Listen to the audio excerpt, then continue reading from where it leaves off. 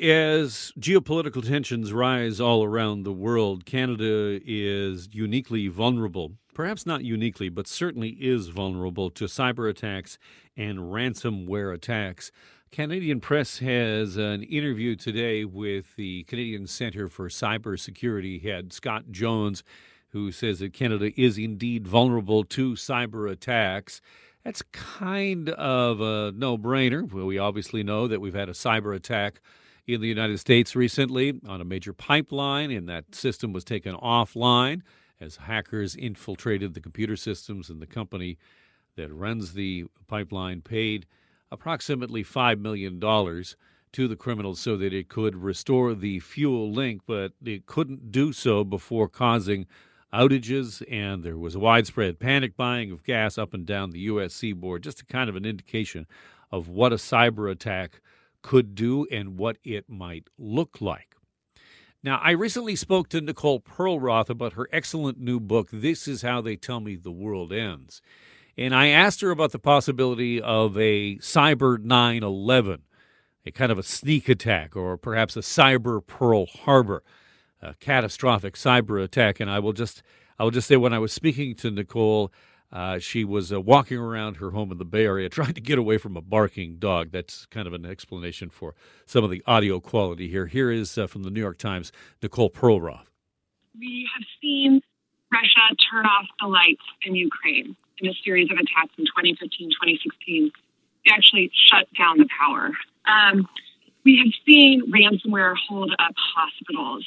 We saw someone try to attempt to contaminate the water supply in a small Florida town a few months ago using cyber means. All of these capabilities are already there.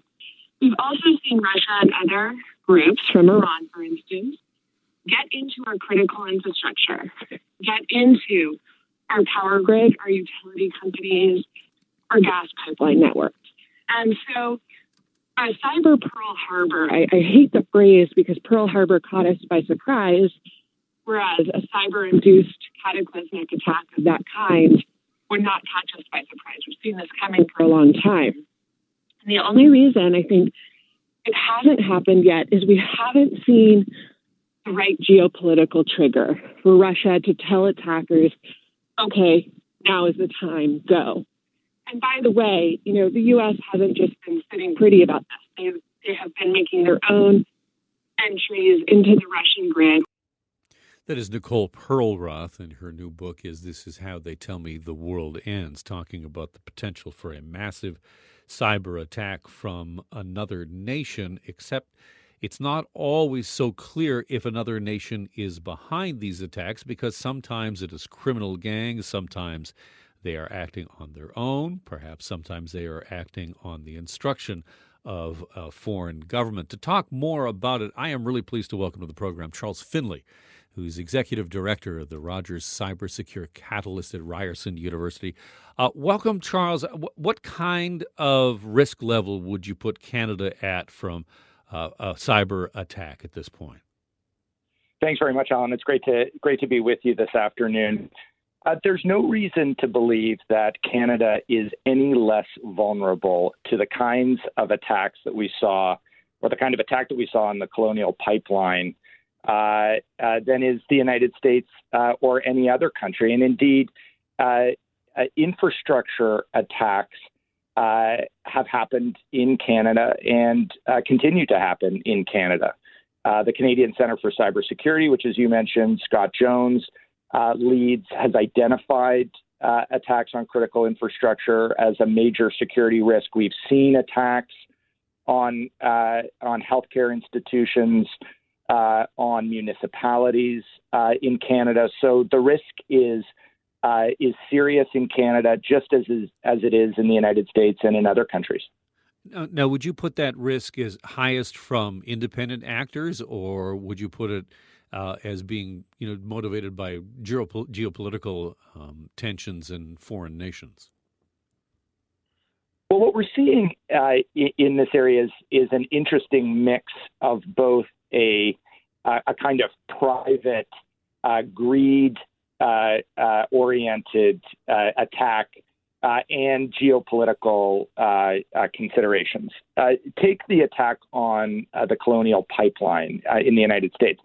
That attack undertaken by DarkSide, known as a ransomware as a service organization with significant and established ties, the reporting is telling us, with Russia. Now, it appears to be a private organization, but operates, so the reporting tells us, with sort of tacit approval from the Russian government. So in that case, what we see is a ransomware attacker operating for its own private purposes, that is, a ransomware attack, but with the tacit acknowledgement of a sovereign power. And Canada is obviously a part of NATO. We are part of the Five Eyes.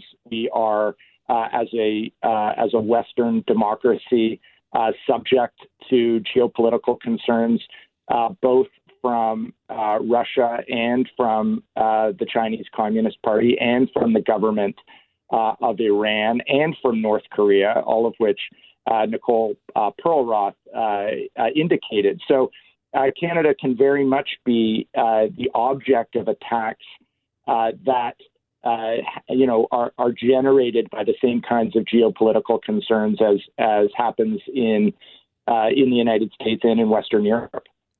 From your assessment, what is the Canadian government doing, if anything, to strengthen and beefen up critical infrastructure to protect it from a cyber attack?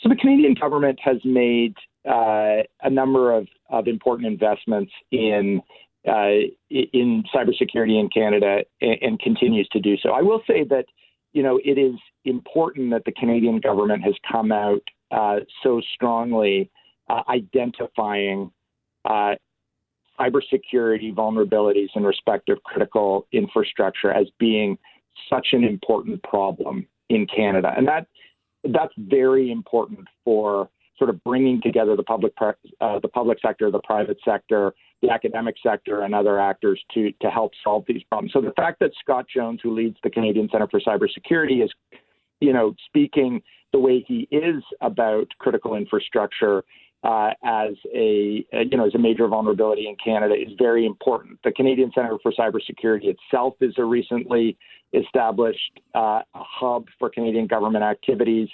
There are others related to law enforcement. The Canadian government has announced recent investments in research and development, training, commercialization relating to cybersecurity. So there's a lot going on at the federal level and at the provincial level in Ontario and in other provinces. But obviously much more needs to be done. And this problem of cybersecurity is one that is going to challenge us, all of us. Every one of your listeners, every one of the institutions of which they're a part, it's going to challenge all of us to come up with creative and effective solutions over the years ahead. This problem isn't going anywhere. Charles, let me just interrupt there just for 1 second, if I don't mind. Speaking with Charles Finley from Cybersecure Catalyst, you said individuals and listeners.